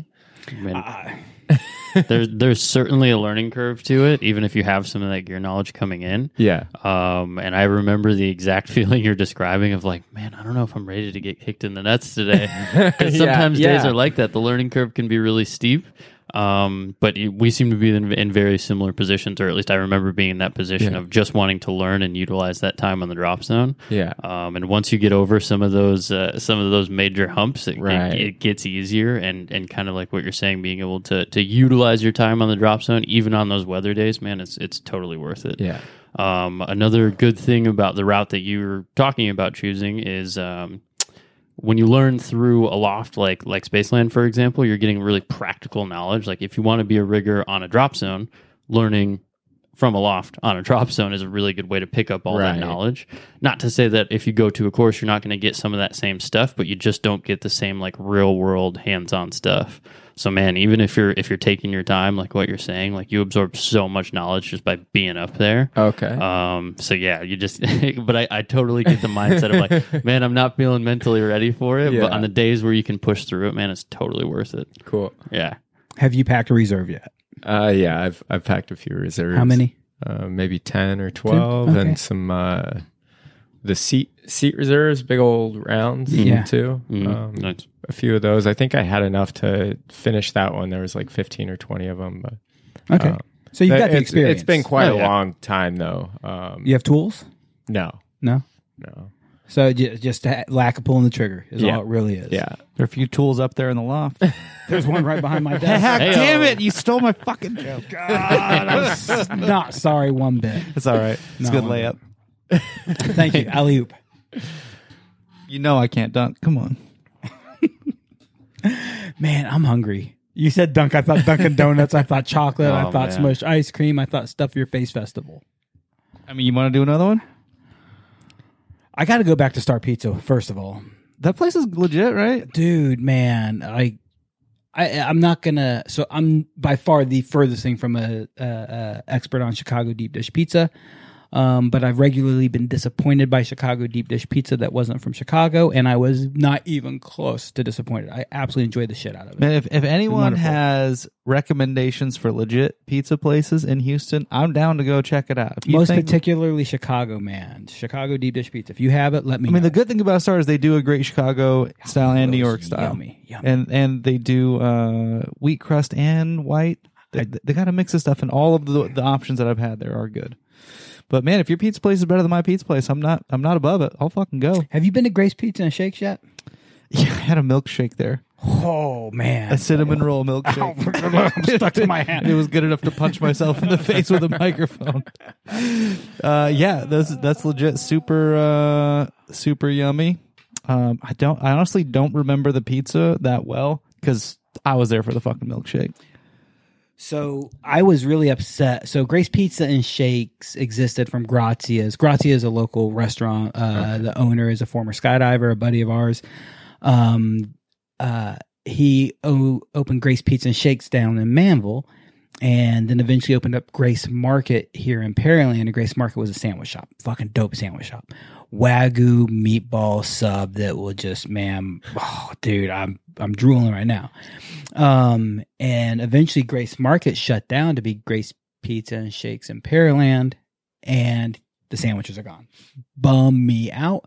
They have sandwiches now too. The Wagyu meatball sub is back, dude. Like, just the pizzas are good there, but look for the calzone. Look for the Matty G Sammy. The Matty G Sammy is like a calzone, but not quite a calzone. Whipped ricotta, jalapeno, basil, and I say jalapeno, not pickled. Fresh cut up jalapeno. What's this bread like? Wagyu meatball. Picture a what did I say? It's not a calzone. So picture a calzone, but instead of the calzone being cut in half and just folded, picture that fold being cut and slit and kind of braided over the top of it, and being just a little bit more crusty than your average calzone, but it's a golden crust because it's got a garlic Are we talking butter. like crusty on the top and still soft bread in the middle? Or are you going to sell me on some hard ass bun? No, fuck that hard ass shit. Okay, man. good. No, we ain't fucking around. Oh, we would know. It is their sandwiches. The Matty G Sammy, man, is absolutely. I can tell you're going to come out up with a of this photo for world. me. Well, first of all, I had to show this young man over here. How old are you? 32. 32. Man, you're a young man. I like you. I like it when people are older than me. Hey, did you know Alan and I are the same age? Our Packer, Alan? Yeah. I mean, I haven't ever thought to compare the two of you. Yeah. No, him and I talk and chat a bit. I like him. He's a really good dude. He I would have just like caught to- all your video game references that I missed. No, he would not have. We definitely aren't from the same lifestyles, but No, but super like good dude. Atari and all that, when you're talking about those old consoles. Yeah. I'm just, man, holy cow, dude. How do I... You're trying to pick the best looking picture out of a bunch of great pictures. This is No. what I see from over here. I can't stop. That's why. Have you seen the birthday cake or the birthday shake? It's got fireworks. in Oh, it. No. yes. Felix got that. Yeah. I have a picture of Felix eating that shake. Yeah, no shit. The thing's got fireworks in it, man. It really, really does. Are you a foodie? A little bit. A little bit? Man, oh, look at that. Oh, God damn. Look at that pizza. Okay. That is the pizza version of the Matty G Sammy. I Well, do- come on. Don't hold out on it, brother. Let me see that thing. Oh, my God. Okay. Yeah. I mean, it looks okay. It looks like I would try it. But we also have a grown-up dinner we are owed. Is that happening? After I come back from Arizona. When is that? Mid-March. Okay. You come back, I get back like a week after you get back from PIA. You go from PIA here, I go from PIA to Arizona. Okay. But after Arizona, all right. I should be in place for a couple months. You know what I love? What? Being on a diet. You guys want to talk about diets? Fuck diet. I feel like everyone in the world must hate hearing me talk about food, because it's either two things. I'm either talking about food like it's pornography, like this right now. Like, man, I could talk about food forever. Or it's like, hey, did I tell you what sort of diet I'm on? There's all this stuff I don't eat. I'm a fucking idiot. Do you know like that desperate, lonely housewife who goes and takes tennis lessons and has every other fucking powered diet that's in the magazine? I'm that lady. He does that. I can wear that, dude. And I have that bitch's stretchy pants. What's I up? say he wears the tights, 100%. We ordered Lululemon for PIA, and all the women and Nick got leggings. Dude, did they really? No. Oh no shit! I asked for leggings. I was like, I will fucking wear the leggings. I get that you probably don't want to endorse that particular type of strangeness, but yeah, I got to wear men's pants apparently. Yeah. I mean, some will argue that they're men's pants because I have friends who make fun of them and say they're women's pants. And they only make fun of them once they know they're Lululemon. Till they know they're Lululemon, like, yo, those are pretty nice pants, bro. I'm like, yeah, they're Lulu. What? They're good pants. You know, I think it might be just saying, yeah, they're Lulu. Yeah. I think you I said, don't yeah, say- Lululemon makes them. Yeah, yeah. I think I don't that you say- would get made fun of less, but if yeah, nice don't pants. say that. Oh, they're Lulu. Lulu. I don't say that. I think I'd make a remark too. I don't say that, but yeah, it's man, they're comfy, they're stretchy, They're Lulu. they're Lulu. They're comfy. Dude, that's a tagline right there. You should sell that shit to them. Dude, it's They're comfy. They're stretchy. They're Lulu. I got all your PIA clothing today. You want me to model it for you? No, not at all. Also got shirts for videos. So, anyways, Rigger, have you ever gone to the symposium? Are you familiar with the symposium? No, tell me about the symposium. So at this point, anybody who listens to the show, sorry, you have to hear it again. I present this to any skydiver who's looking for a career, a future in our sport. PIA, you know who they are? No. Parachute Industry Association. Okay. Voluntary body, voluntary organization wherein manufacturers all work together to have a USPA to speak for them, so to speak. Okay. PIA, many manufacturers are members and affiliates of PIA. They do the symposium every 2 years, 21, 23, 25, 27. And it is 5 days long. Reno. Reno, exactly. Okay. Yeah, so it was last one that was held was Dallas 2019. COVID. The other one. Man, I've said since I've been going to them, if you want to have a future career, let's be real. This is a dead end sport for most people. This is a dead end job for most people. And if you're just going to be a tandem instructor the rest of your life, and that's something that you enjoy and you look forward to doing, it's absolutely there for you. But if you want something else, there's limitations. Business, marketing, industry, that's where it goes to. And the connections and networking you make at PIA, the paths that are open to you, and this is why I suggest it to you. You seem like you are looking for every opportunity to learn and every opportunity to learn what you want. Like, I don't even know what I want to learn. Like, man, what is it? What's out there? The symposium's always been good, but this year, and then of course it'll be again the same, I believe, in 2025. The seminars they put on are wonderful, especially for experience. It used to be mainly for riggers, now for experienced jumpers. Okay. So I would say if you ever get a chance, and Nick hates that I tell his staff this because now you get to leave the drop zone with them. If you ever had a chance to go to a PIA, I recommend going. It's worth 2 or 3 day visit. It's worth paying $100 a day to hear the seminars. I'll walk around the expo floor and meeting your heroes. Right. I sat there and listened to Bill Booth and what's his name, John LeBlanc talk about pilot chute design together, just as a fly on the wall. I'm like, oh, that's so cool, man. Wicked smart people. So recommend checking it out. Cool. I think it's something you would, especially the seminars, I think you would really get engrossed by them. Cool. So, Thank you. are you planning on attending seminars while you're there? I didn't plan on doing anything other than being a man with a camera. Perfect. That's it. Perfect. We need, But even walking, I haven't done any seminars there. I've only been once when it was in Dallas, just because it was so close. and you were there for a day. Yeah, but it was super entertaining. I didn't find myself being bored. There's plenty of people from all the different manufacturers, everybody that you've ever seen in a magazine or on a YouTube video. Like, all the faces are there, and everyone is still keen to talk about skydiving. There's a much larger military presence than I expected there to be, but man, it was cool. And there was whose booth stands out to you the most? Man, every year it's a little bit different. But that is a contest as part of the event, right? Yeah, so booth of the year. I will say SSK is pushing hard and pushing strong to win booth of the year this year. And I've seen the booth design. I've actually got to be part of it. I think Nick is being part of it now as well. And dude, I think they have a very strong shot. What's going to be very interesting is LMB's booth is directly next to SSK/Cypress. They share a booth. They're side by side, and you will see probably the simplest and the most complex booth side by side. We have they're 10-foot by 10-foot squares. We have 10 of them, so 20 by 50, and we have like patio furniture at each end, like the little corner units. A big white table in the center, like where the Apple Store, and no walls, no obstructions, nothing else. It's a big open floor plan. But the idea is we're at Town Hall. You walk into our booth and you go, oh, hey, look, there's Dylan Bell. I want to talk to him. But he's talking, well, I'll wait here. Everybody you can see not only around our booth, but you can see for booths past us. So people, it's a gathering place. It's a town hall, and people just stop there and congregate there. And that's perfect for us. We like it.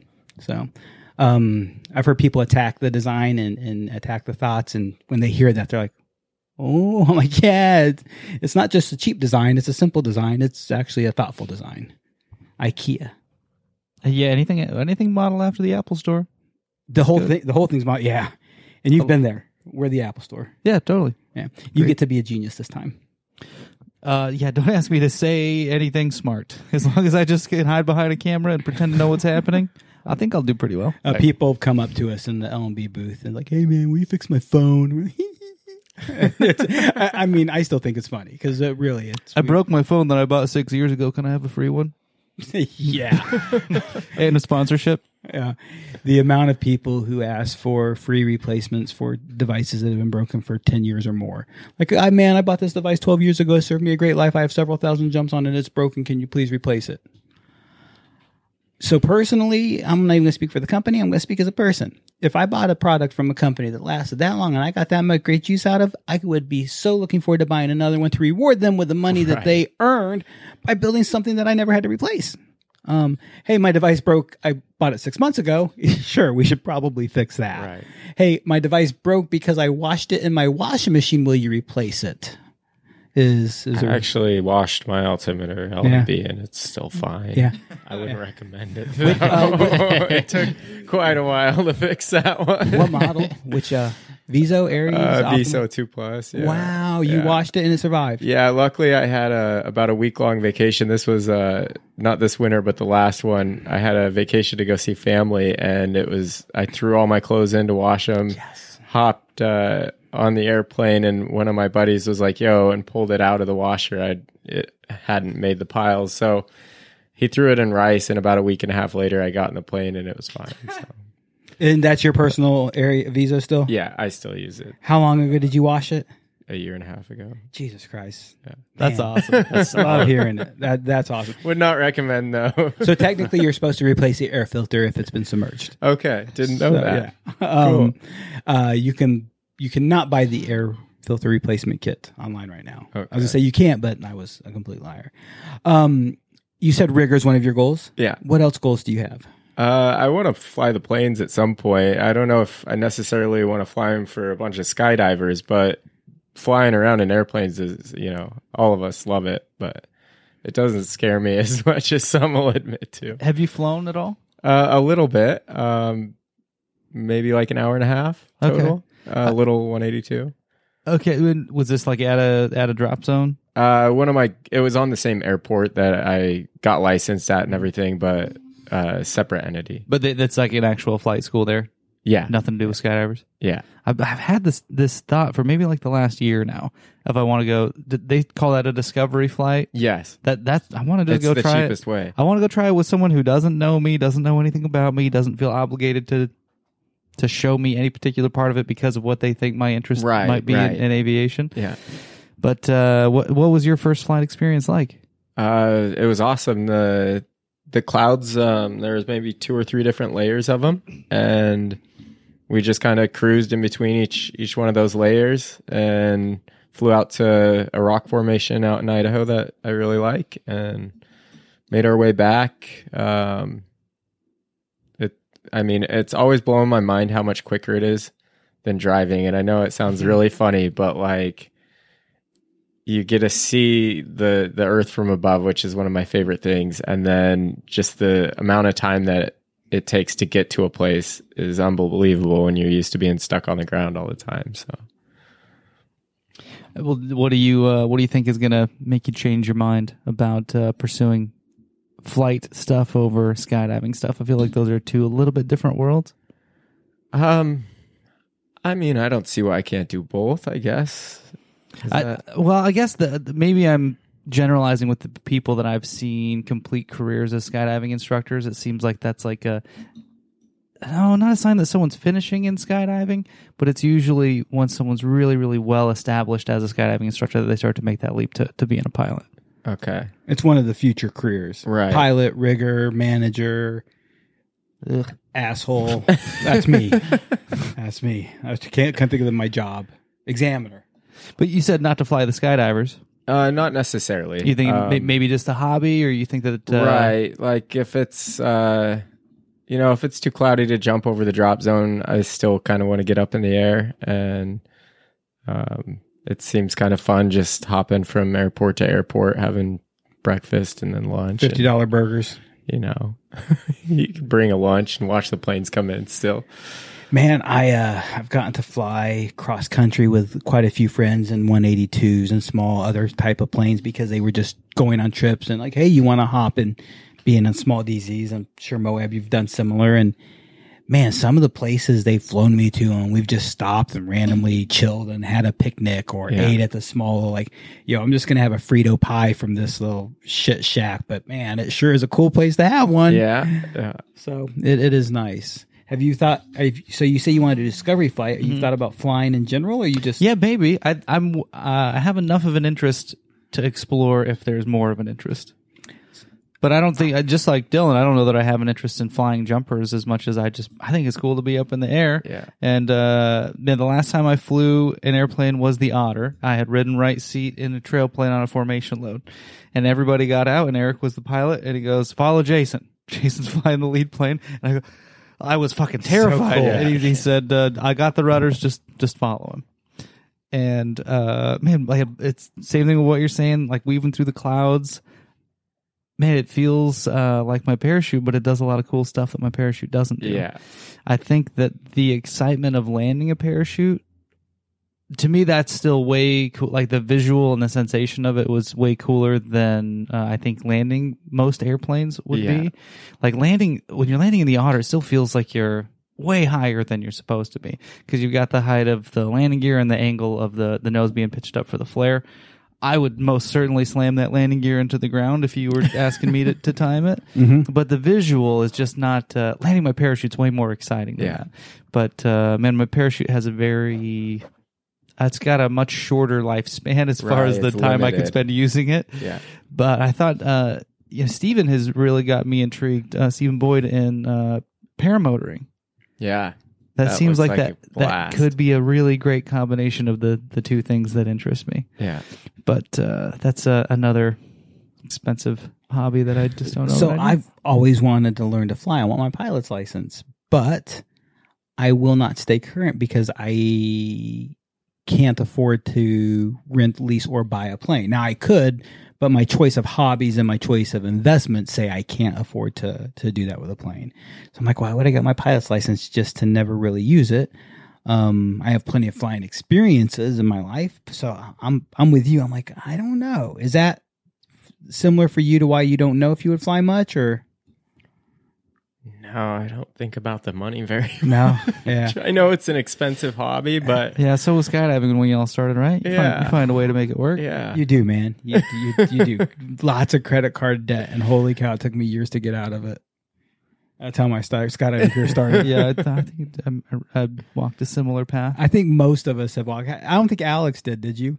You just lived in poverty. Yeah. Well, I sold my my truck that I had back home to pay for a week.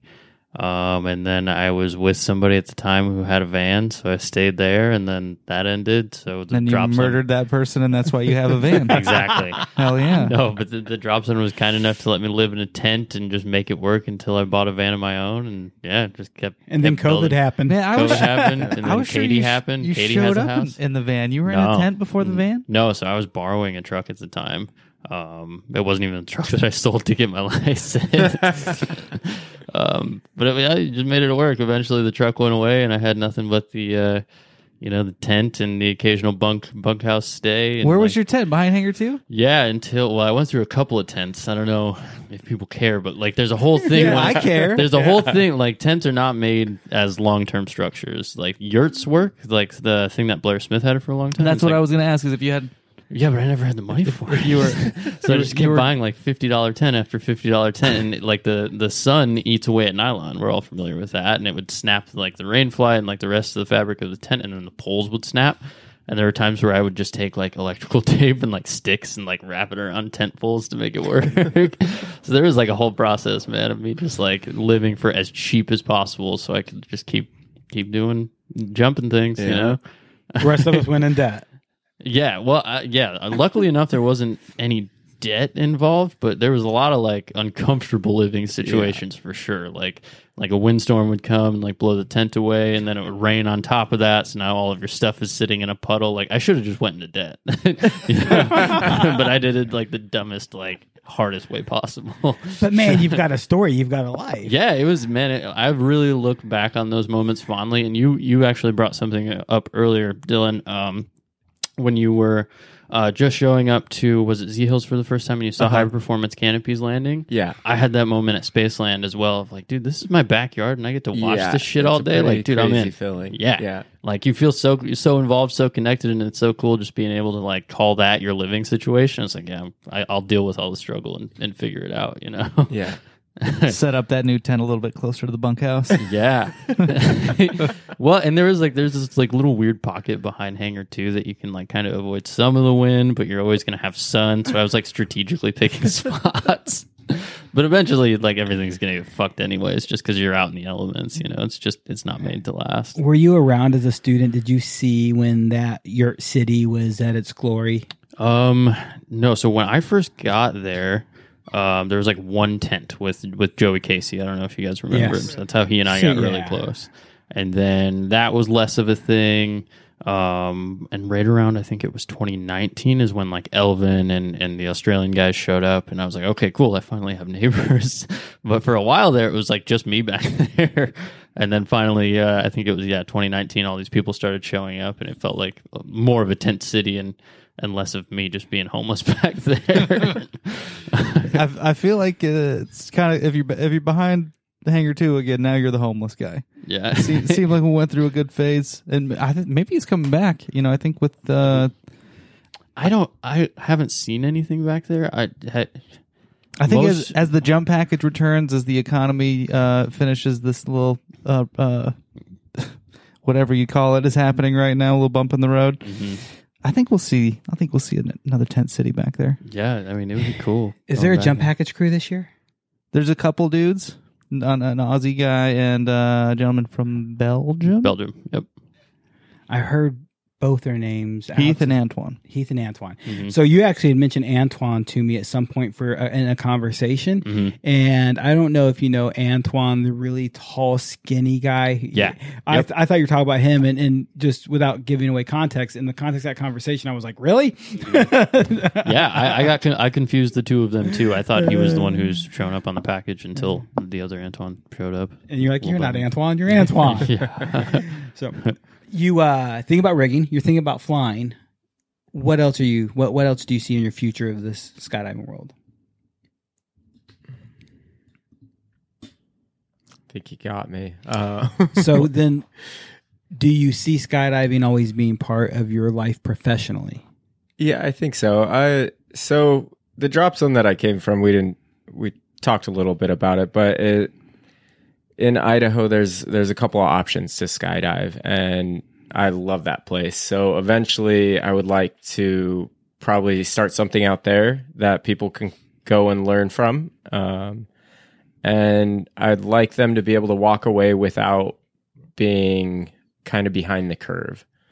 Right. So when I got to Florida, there was all these things going on that I had no clue even existed.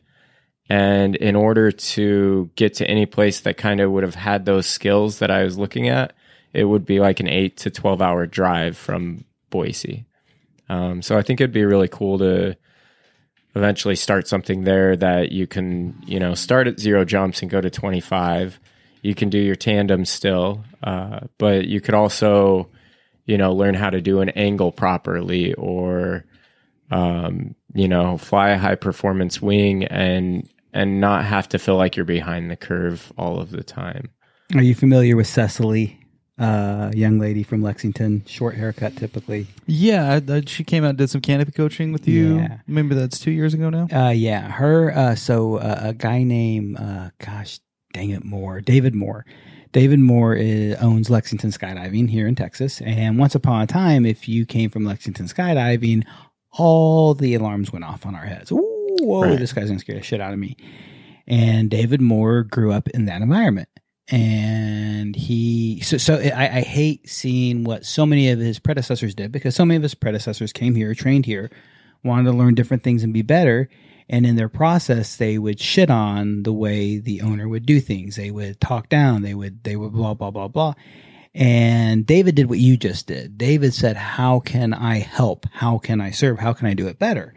And it was interesting because the lady who owned Lexington would resist all these other people trying to influence her in things that I think were good things, but I also think they were doing it in very poor ways. David just did what you said, man. What can I do to be better? And this lady ended up selling it. And I'm not saying her name because I have a lot of respect for her. She's had her problems, but I don't want to think ill of her. She chose David to be able to buy her drop zone because she trusted the decisions he was going to make. And man, people come from that drop zone today, and I love it. It tickles me because they come from this little 182 place where you sometimes have to dodge a donkey on landing. Like, you know, I couldn't remember if it was donkeys or llamas. Both, dude. You can't remember because they have llamas as well, man. But dude, right now I'm about to coach a guy with 350 jumps who was working on 270s on a canopy. And typically when somebody tells me they're at those jump numbers and doing that, I'm like, wow, you're an idiot. And this kid was talking to me and I'm like, man, I really like the words you're saying. Talk to me more. Talk to me more. And said and done, I'm impressed with the mindset he has. And part of it, I'll give him credit. It's his mindset.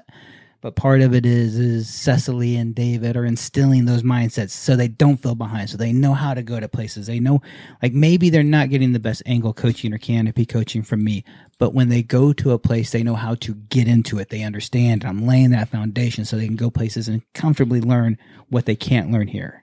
Yeah. I love hearing that, man. I love that you're not just wanting to give back, but you're taking it all the way back to your roots.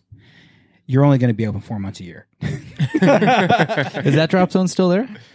It is, as far as I know, but I've definitely heard rumors of like the master rigger that does all their work there. He sold his equipment and stuff, and they were getting older when I first started, so I'm not sure if they'll be around much longer. What was the name of the DZ again? Skydown. Skydown. Okay. Yeah. Man. There's so many little DZs out there that you just don't even know exist. And I would love to say I've heard of it, but I don't think I have. Yeah. Now I'm curious and I want to look it up. Yeah. So, what year did you make your first jump? I know you told me. I think 2011, I believe. That's right. Yeah. I think it's been a lot of alcohol since then. Oh, tons. Yeah, sure. Are you a drinker? I drink, yeah. Okay. Casually? Yeah, I'd say casually. Okay. I mean, if with jumpers, it's not uncommon, just excessively. Yeah. So, man, I really appreciate you sharing your time. I appreciate you coming and hang out with us. Back to it, man. Just mad respect for who you are. And I just wanted people to get a chance to get to know you. And I wanted to do the same. There are a lot of young jumpers out there. There's a lot of young instructors out there. There's a lot of people in places where they are struggling, whether it's skill, whether it's socially, whether it's in the place they are in the sport, and they just don't know what they're going to do next, even to a point they might be quitting. What advice would you give them? I'd say keep after it and keep an open mind. You don't really know who's going to teach you that one little bit of information that's going to come in handy, but if you keep an open mind, I think you'll learn it, hopefully. Man, and change environments. Man, you change scenes and holy shit, things were a new opportunity. And I mean that not to go to a big place, but man, Spacelanders, go check out someplace different. Parasites, go check Parasites? out. Oh, I hadn't heard that before. Yeah, Parasites. Check out, and I don't know how well that's known in skydiving, but as somebody who jumped at Elsinore for years, it was Parasites. And it wasn't meant parasitically, it was just meant that's the easiest way to say it. Parasites. Yeah. I get it. Man, go see something different. Because there's so many great minds at the biggest DZs, at the smallest DZs. There's so many great things to learn every place. So enjoy it, man. I love the travel. I love your experiences. Any last things you want to share with people? I don't think so. Thanks so much for having me. Thank you, man. Midget, you got anything? Man, I don't think that I'm legally a midget. But what does that But your penis is. That is the damn truth. No, I got nothing. I got shit. I'm Asian. I can't say anything else. White boy, you know how to play that funky music. I'm on it. You got anything else going on, buddy? No, I was just looking up legal midget height. So it's gonna be a second. Do you want to know what it is? Can says I Nick guess? Law. Hold on, I want to Yeah, guess. take I a want to guess real guess. quick. Just take Someone who is legally a midget, I bet, is shorter than like 4'5". 4'11". 4'9". Dylan was the close. Well, you both were 4'10". 4'10". You guys split the difference. Yeah. So I'm So you're taller. not- I'm taller than that. Yeah. Illegal midget. Nicole right here. Black, you are a midget. Woohoo! Guys and gals, man, we will be gone just for a couple weeks. I know we've had a good streak. We're back at it. We will be back again soon. Sorry, I just have some shit. I'm on the road. We're really busy, but I promise you we'll be back and catch up with you guys soon. Dylan, thanks for joining us. Thank you. Nick, you're an asshole. I don't think that's true. Are you ready to take my sister on a tandem skydive? Sure. I think my sister might be visiting this summer. Okay. I mean, She doesn't know she's going on a tandem skydive with you Perfect. yet, but she does now. you want me to take her? You want to be your tandem instructor? I think, yes, absolutely. I don't think you want that. I do, because she's actually a horrible tandem student. I've taken her, and I want to see you go for the ride of your Okay. life. All right, well. She swims like an Olympian, bro. Michael Phelps. Well, I don't swim at all. Maybe we'll balance each other out. Maybe. Till then, see you guys later. Later.